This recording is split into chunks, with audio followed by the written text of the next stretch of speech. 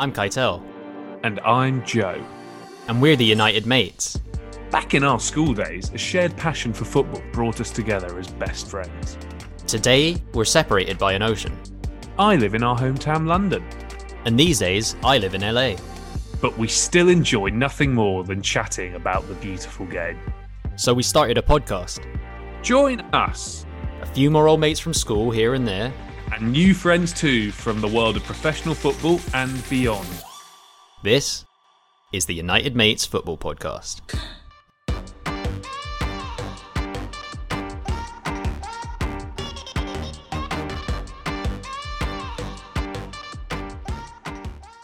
Hello, welcome back to the United Mates Football Podcast. As ever, I am joined by my co-host Joe, and we're both very excited to have a very special guest on the call with us today as well. On top of that, we have some new music coming your way courtesy of Lazy Days, so stick around for that too. But back to our guest, and his career in professional football began on Tyneside via Johannesburg, South Africa, where he hails from. After making a name for himself at Newcastle, he moved on to Norwich City, before returning to his home country with Mamelodi Sundowns, where he was managed by the legendary Hristo Stoichkov. After a few more years with a couple of other clubs in South Africa, and now with some Bafana national team caps under his belt, the northeast of England came calling again, and several spells in non-league football later, today's guest finds himself as the academy manager at Gateshead Football Club, as well as being an elite performance coach for the Dugout Football Academy. We welcome Matty Patterson to the United Mates Football Podcast. Matty, it is a pleasure to have you as our guest, and how are you doing today? Yeah, pleasure to be on. Thanks for having me. Yeah, very, very good.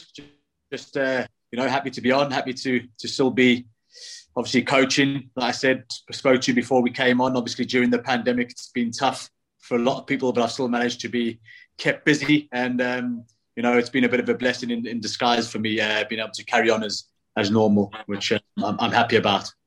We're happy to have you, and we're very much looking forward to hearing about the coaching that you're getting up to these days, as well as a little bit on the background of your football career. Joe, my co-host, how are you doing? Yeah, I'm good, thanks, Kai. A few technical issues today, but we got through it, so that's good. And it's been a sunny couple of days in London, so that's always good too. But yeah, Matty, thank you so much for joining us. And whenever we have a guest on our podcast, we always start by asking an icebreaker question. So we've got an icebreaker question for you. And the question is, given that you probably would have been playing for Newcastle during the filming of that iconic movie Goal. So our question is, what is your favourite sporting movie? And I'll just give you mine first. So mine's probably Mike Bassett, England Manager. I love that film. And I actually could have been in it, is a slightly bizarre fact. But how about you? What is your favourite sporting movie? Well, I certainly wasn't Goal, put it that way. I must say Mike Bassett's up there. It is one of my favourites alongside, I think, Mean Machine. Oh, of course. Good one. Another classic, I think. But yeah, definitely Mike Bassett's up there. Yeah, I mean, you can't look beyond Mike Bassett, but maybe you can. Kai, what's your favourite sporting movie? As I sit here with my dog alongside me, if he pipes up, just a heads up, it's not me making dog noises. I do have a dog. But on that note, it's got to be Air Bud World Pup, which was the third Air Bud installment. It went straight to VHS, although I did some research, and apparently it did briefly screen in cinemas across the Philippines, which is good to know. But basically, long story short, there's this dog Buddy who plays soccer to help the Timberwolves. Of course, they would be called the Timberwolves, to win the state championship game. And then the same dog Buddy ends up going in goal for the US women's team in the World Cup final against Norway and helps them bring home the trophy with a winning save in the penalty shootout. And of course, that's all based on a true story. But moving on from things like dogs playing in goal to some proper football and taking things all the way back to the start and focusing on your childhood, Matty, what are some memories you have of growing up playing football in South Africa? Yeah, there were great memories. I started playing from such a young age. I was kicking the ball around from 3, 4, 5-year-old, and my parents were both originally from the northeast of England, so they emigrated out to South Africa. So for me, it was always going to be football that I sort of started playing, opposed to which a lot of people ask me, why didn't I play rugby or cricket? So my dad was eager to get me into football straight away. I think it was when I was 6 years old, I started playing for my first club out there. a club called Alberton Juniors. And it just went from there. I loved football. It was a really good standard out there, which also surprises some people. And I absolutely loved it. Was really focused, from such a young age, and probably knew then towards just before I came back to the UK when I was around 10, I knew it was something that I wanted to pursue. And that was just a sort of natural progression. You mentioned your parents being from the Northeast, obviously growing up in South Africa, where you mentioned there's a good standard of football, but otherwise I presume you might have been watching some European football on the TV. Did you have any favorite teams or any inspirational footballers that you could model your own game on? Yeah, like I said, my parents being from Newcastle area, gated area, my dad was a massive Newcastle fan. So, that was bred into us from a young age. So like you mentioned there, when we were in South Africa, it was, the Premier League so big over there, and you can watch, you get more live games out there than you do back home in England, on the TV. So we were constantly watching games, and, I always remember it was the time when Newcastle were probably at their best under Kevin Keegan, Alan Shearer, Les Ferdinand, all them, Peter Beardsley. So they had a fantastic team, and I loved watching them, especially Peter Beardsley. He was an idol of mine growing up. Loved the way he played, how good he was technically. So, that I had some really good memories out there watching football, and and obviously taking a lot of that on board from such a young age. Well, Matty, obviously you grew up in South Africa, and like you said, when you were about 10 years old or so, you actually made the move back to the Northeast, and you fast forward a few years, by the time you're about 14, you would actually go on to join the club that you essentially had grown up supporting. So what is the story behind, I guess, how Newcastle scouted you and then would ultimately sign you? Yeah, so when I came back, it would have been 1998 I came back. I would have been 10 nearly 11, I think. And it was a case of, I actually went to go and play for the boys' club that my dad used to play for when he was, when he was a kid. There was a boys' club called Redgiff Boys Club. So I went there, started playing local football, and again, just sort of fitted right in. I was always under the impression, coming from South Africa, where I thought it was a good standard. I always thought, coming to the UK, the holy grail of football, if you like, I thought it was going to be such a better standard, which I wouldn't say that it wasn't, but there wasn't a lot of difference between there and South Africa. So I was pleasantly surprised, and I'd done really well. So I think I had about 2 or 3 years at the club, or maybe 2 years at the boys' club, and then it was a case, like you said, got scouted, and went on a 6-week trial to Newcastle at the time, and then after the 6 week, I'd done really well and scored in a couple of friendly games, and then signed, and that was that. Obviously from then on, I think it was under 14s when I joined. I would go on and stay at the club until obviously leaving to go on to Norwich. Exactly, and I mean, it's impressive moving to a new country, getting into your boyhood team. It's all great, but obviously, as an academy player, I know you did suffer some setbacks as well. In particular, in the 04-05 season, I know you suffered some nasty knee injuries. So as a young player, Matty, how challenging was it really to cope with these setbacks, and did it sort of how did it physically and I suppose mentally affect you at that age? Yeah, it was tough, because I remember I played my first game for the first team around about that time. We had played in a pre-season friendly game up at Celtic Park against Celtic, and that was my first taste of football under Sir Bobby Robson.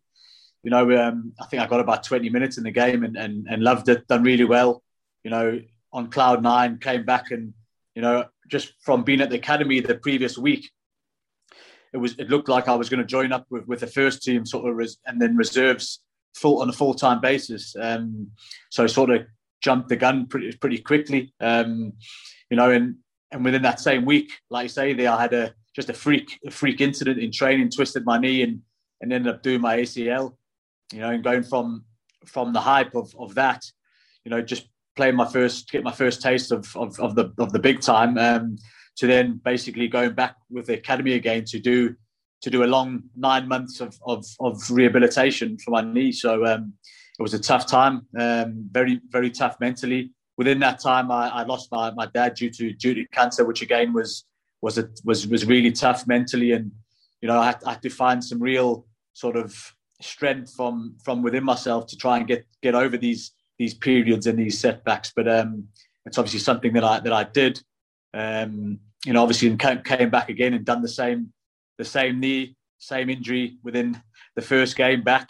Again was another test of character and mental strength. And once that happened, I did fear, obviously, for my football career. And lucky enough, I was promised a contract when I returned, obviously, and I realised my knee could sort of I could get a run of games and be completely fit again, which I did, which was great. And obviously went on to play for the first team then. Yeah, it sounds like a real crossroads that you found yourself at after those injuries and the unfortunate passing of your father as well. So it's even more impressive that you were able to salvage a fantastic career afterwards. But moving on to something a bit more light, we do actually have a bit of a game or a bit of an activity, I suppose, set up. And sticking with Newcastle a little bit with the theme of the Toon. So Newcastle have had some notorious hotheads, you might say, down the years. We chatted with Warren Barton about that, Keegan, I will love it moment. Warren's namesake, an ex-Magpie, Joey Barton, was always a bit of a feisty character too. And of course, who could forget the infamous Lee Bowyer and Kieran Dyer fight on the St. James's Park pitch during a Premier League game. So the name of the game is Looney Tunes. And Matty, you don't have to stick to just Newcastle players, but what we would like to know is who's making it into a five-a-side team of your craziest ex-teammates? Ex-teammates? Ooh. Firstly, I would have to go for Emre. Emre was a feisty character, Turkish player who was fantastically gifted, but had a real short temper, and actually had a falling out with Joey Barton one day in training, and it nearly came to blows. So I'd have to throw Joey in there as well. He was always he was a feisty character, but also Joey was a good wind-up. So, he had a good mix of things going on. Ex-teammates, I'd have to go Nicky Butt. Nicky Butt was quite a hard case. You wouldn't have liked a clip of him. That's for sure. Michael Owen, people don't realise was handy with his. He could, I think he was a good boxer. He would often get on the speed bag in the gym, and you can see he had some moves. So I think he could have done some damage. I think Laurent Robert was a bit of a feisty character as well. I think he could fly off the handles from time to time. So I think I'd have to say him as well. So we got 4, is it? Or have I lost track? Was that Barton? Emre, Butt, Emre, and then just now you've said Laurent Robert. Laurent Robert, and then I'd probably say Lee Bowyer as well. I said Michael Owen, and I'd have to say Lee Bowyer as well. Lee Bowyer liked to tackle, and he could get feisty at times as well. So I actually got a 6th out of you there. We got a 6-a-side team, and presumably, I guess Joey Barton's probably the captain, just by default, probably.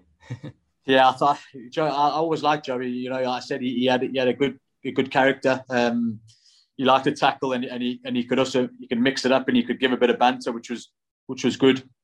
Well, I mean, it sounds like a feisty team. I'm not going to lie. I'm sure it'd be. I don't know if I'd want to face those guys in my five-a-side league. But we've spoken about the Looney Tunes, but let's talk about your time at Newcastle United a bit more, Matty. So I know obviously you played in the pre-season game in the 04-05 season under Sir Bobby Robson, but unfortunately injuries sort of put pay to that season. However, in the next season, you would go on to make your debut for Newcastle. And then over that season and the next season, you would play for Newcastle a few times in the Premier League. You play in Europe as well. And in cup competitions too. So you played across all the board, really. So I guess what I'm interested to know is, at the time when you're kind of playing for Newcastle United, are you Are you taking it in the way a fan would, and you're kind of going, "Wow, this is amazing," or is it at the time? Are you simply, you're just focusing on one match to the next and just really trying to get the minutes in? Yeah, it's surreal, I think, because I was a massive fan growing up, and I don't know, when you're in there every day, maybe it becomes a bit of a novelty where you maybe take it for granted a bit. You lose that sort of, that, I wouldn't say you get a bit starstruck, but you lose a bit of that when you spend every day with players that a lot of Newcastle fans would get starstruck if they've seen, especially the likes of Alan Shearer, like I said, and Michael Owen, who are big names, and obviously a few more as well. But it's obviously spending time with it with all those players is fantastic, and you learn so much as a player and as a person. But you do lose a bit of that, that love for the club and that real fan in me, which I don't have anymore. I'll always keep an eye out for the results and see how they're doing. But it's certainly something that sort of slipped away a little bit, when I was a player. Sure, no, that makes sense. I guess when you're there on a day-to-day basis, it changes the relationship with the club, and it ultimately, it's your job as well, and you're focusing on playing for the team. But I guess another question I had about Newcastle is, whilst obviously you achieved a lot at Newcastle, is there anything that you didn't achieve there that you wish that you had? I would probably say that it's something that I don't always reflect on, but I would have expected myself to do a bit better than I did. I think as a young player, the type of player that I like to think myself as quite a technical player and quite creative.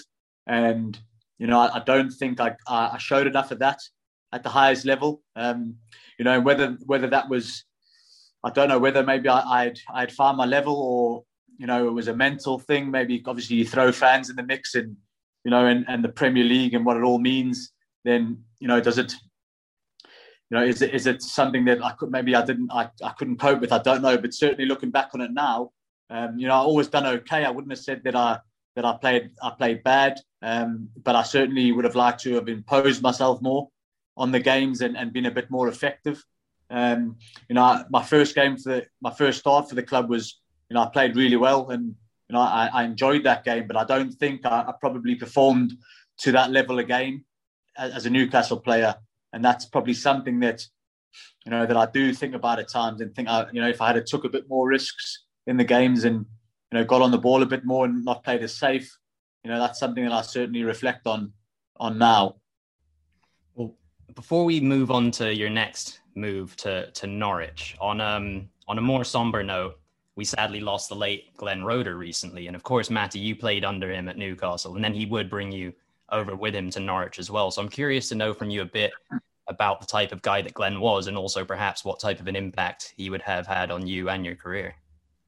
Yeah, he obviously had a huge impact on my career.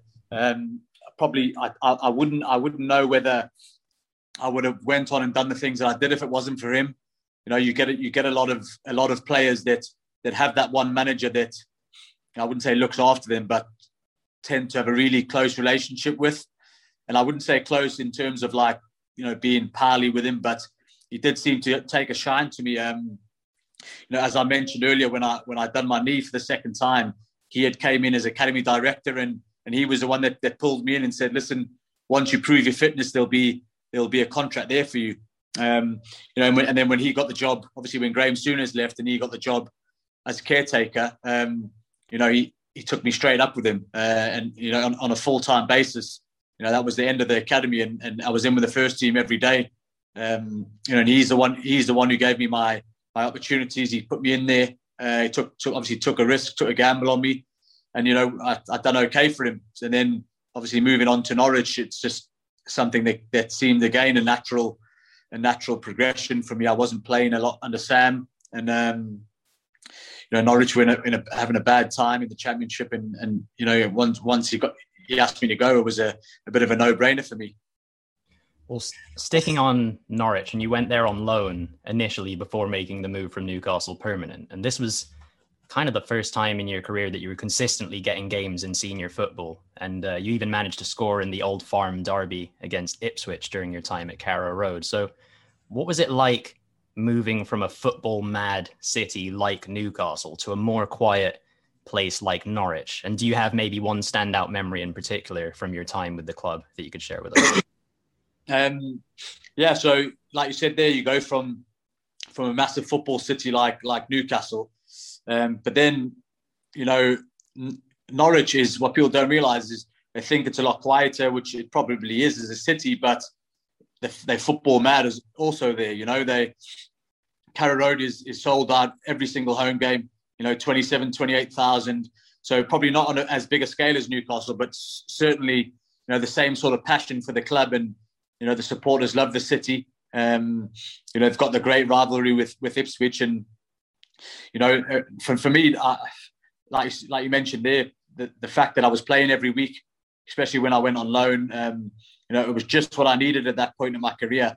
The Championship was a good level for me, and it was an opportunity to go and have a run of games, and I did that, and we hit the ground running at Norwich. Glenn, obviously, Lee Clark went there as well.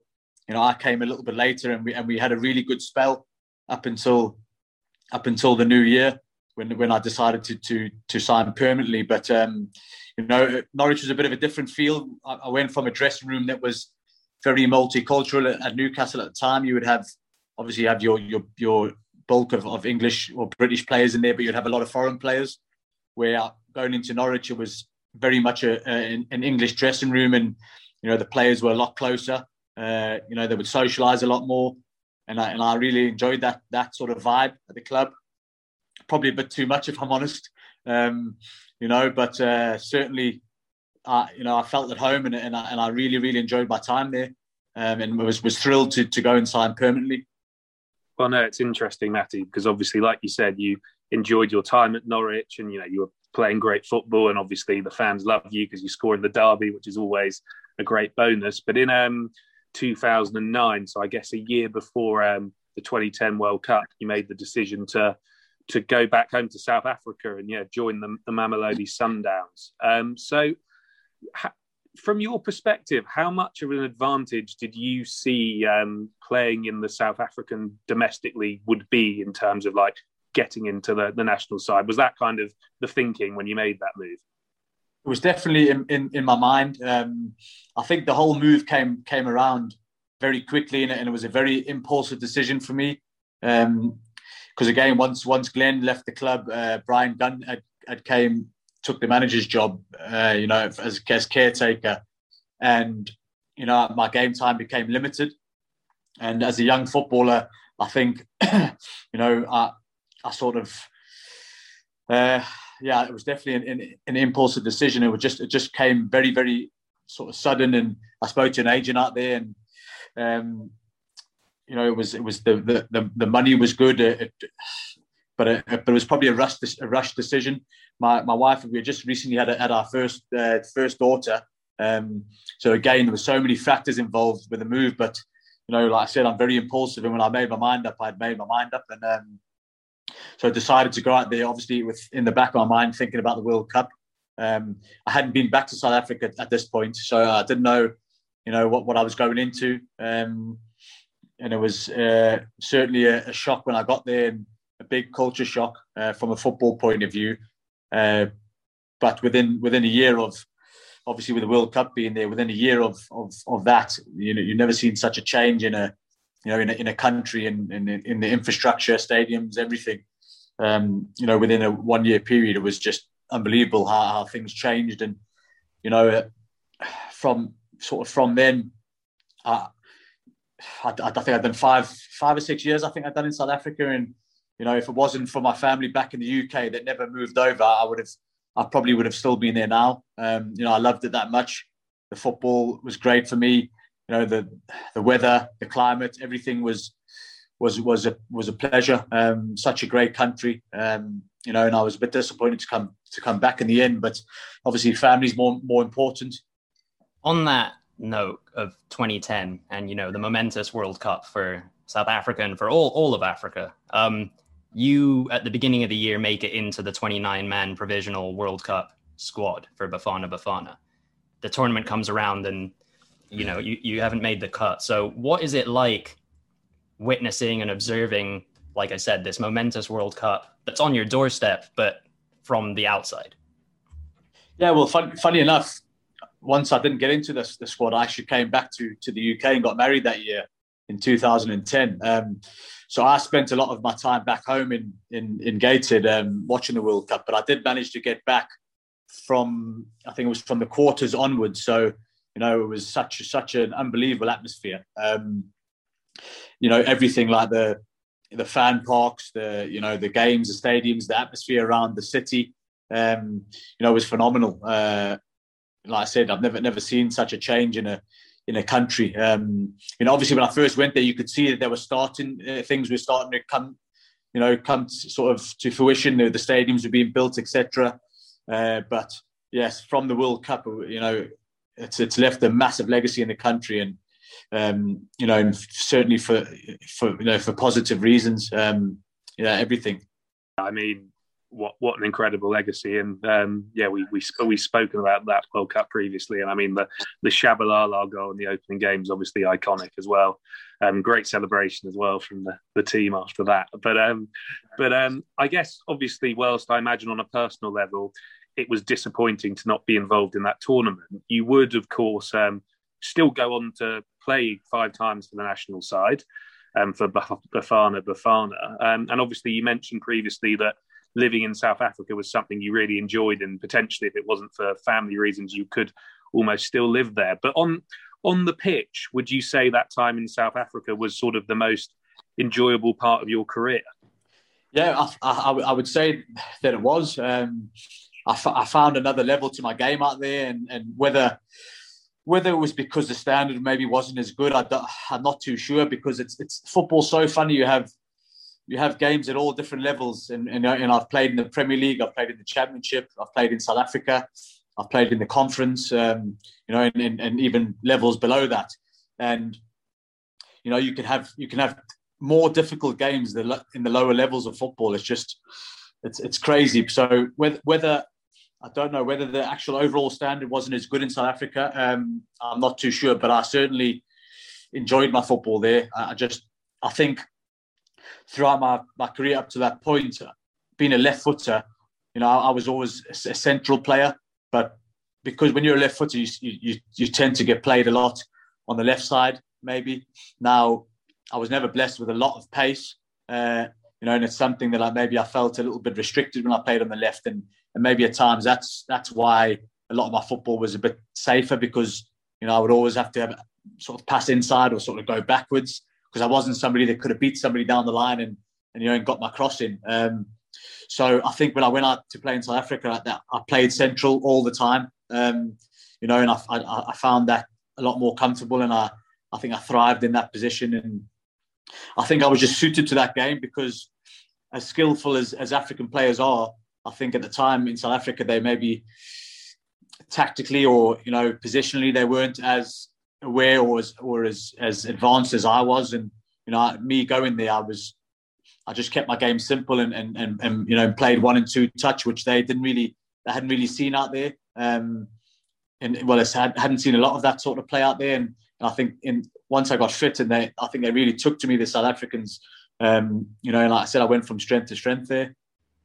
It's interesting hearing about taking, the 1-2 touch football from elsewhere, bringing it into another league and being able to adapt quite nicely in that way. You often hear about people struggling to adapt to new leagues. And sort of on that note, you come back to the northeast of England, and this is now non-league football, which is a bit of a different beast to, I would imagine, any of the football you've been playing in the Premier League and the Championship in South Africa. You mentioned that family was somewhat of a motivation to make your way back over there. I'll just press you on it a bit, because you've already spoken about it already, but what did you notice as a bit of a difference between non-league football in England and the rest of the football that you've played elsewhere? Yeah, I think what you tend to find in non-league football is it's very, very quick, but that's not necessarily because it's it's direct, or maybe it's route one. It's more so. I think there is more turnovers of possession in non-league football. And I think players are really fit. Non-league football, they can run all day. They press the life out of you. They make it really tough physically. And that's probably when I first came back. I struggled with that pace of things. But then on the quality side, maybe like I just mentioned, the turnover of possession is more frequent. And again, when you're in a team and you like to be on the ball and in possession and keeping it, and that turnover possession happens more often. Again, you're running a lot more, and you're sort of blowing out your arse in many ways, and it's tough. And I found that difficult in coming back and playing in the conference, because I said people are really fit in that league, and the pace of the game is very, very quick. So you can get, if you're not up to the fitness levels, you can get caught out a lot. We've spoken about family as a motivation a couple of times. Just in general, how important is it for any football player to feel settled where they're playing their football, regardless of how much talent you have? For instance, take someone like a Messi. You can assume that if he hadn't settled as well as he had, he wouldn't have the career that he has. How important is feeling at home, feeling loved, and not just feeling loved by the club, but feeling happy in your own social life outside of football? Yeah, I think, it's massive, and probably just as important as anything else. I think that nowadays, the mental side of the game and mental side of life is spoken about a lot more. And it's been talked about, and it's been accepted a lot more in the game. And I think that's good, because, footballers are like any other human being. Yes, they get paid a substantial amount of money, but they still go through the same things as other people. And a lot of people don't realise those sacrifices. I spent sometimes, I think, up to 4 or 5 months without seeing my wife or my kids. And at that point when I was initially there, you didn't have the social media apps and whatnot that you've got now. So it was a little bit behind. So it was tough, really, really tough. And I think that became too much in the end, because we had our second daughter, and I basically didn't see her for a good 9 months of her life, and that all became a bit too much in the end. And that was ultimately the sort of why I chose to come back to Gateshead. So it plays a massive part. I mean, I've went into games before, and I haven't mentally been there, and it showed in my performance, because maybe I have been missing home or missing my family, or something's happened this side that I haven't been able to be involved in. So it certainly does play on your mind, 100%. It's completely understandable. And obviously you can see kind of after your first spell at Gateshead, obviously your family was still very much the priority after you had spells at South Shields and Wycombe as well, which is obviously both kind of in the area. But at Wycombe, you would do some coaching, the first team. And of course, now you're back at Gateshead and you are coaching one of the academy sides. So do you have a preference, Matty, between coaching first team players versus academy players, or do you just in general like coaching as a career? Yeah, I really enjoy it. Especially obviously it's easier doing younger players, because you can develop them and they are still raw and there's things to work with.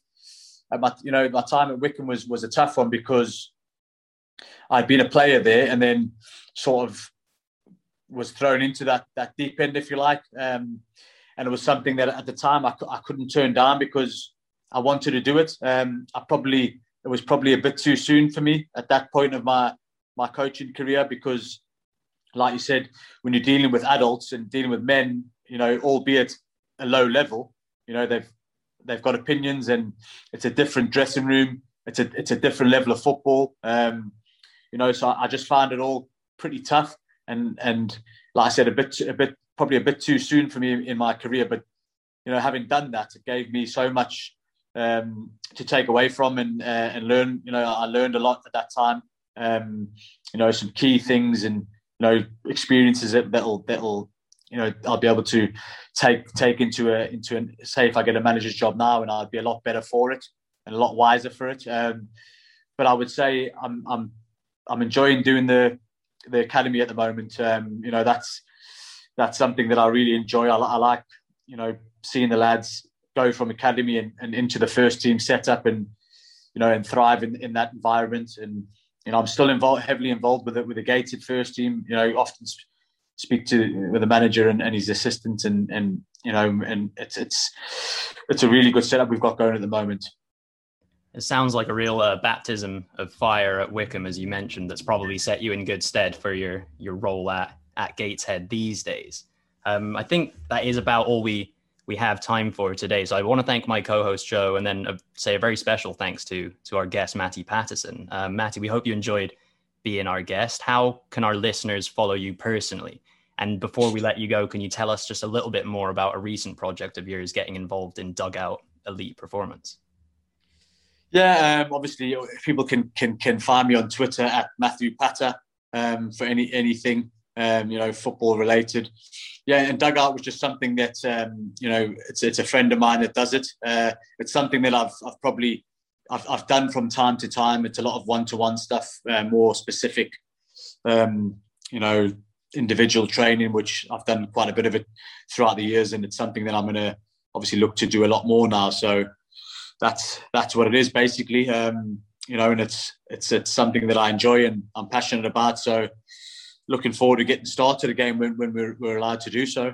Brilliant. Well, thanks again, Matty, and best of luck to you in your endeavours with Gateshead, with Dugout.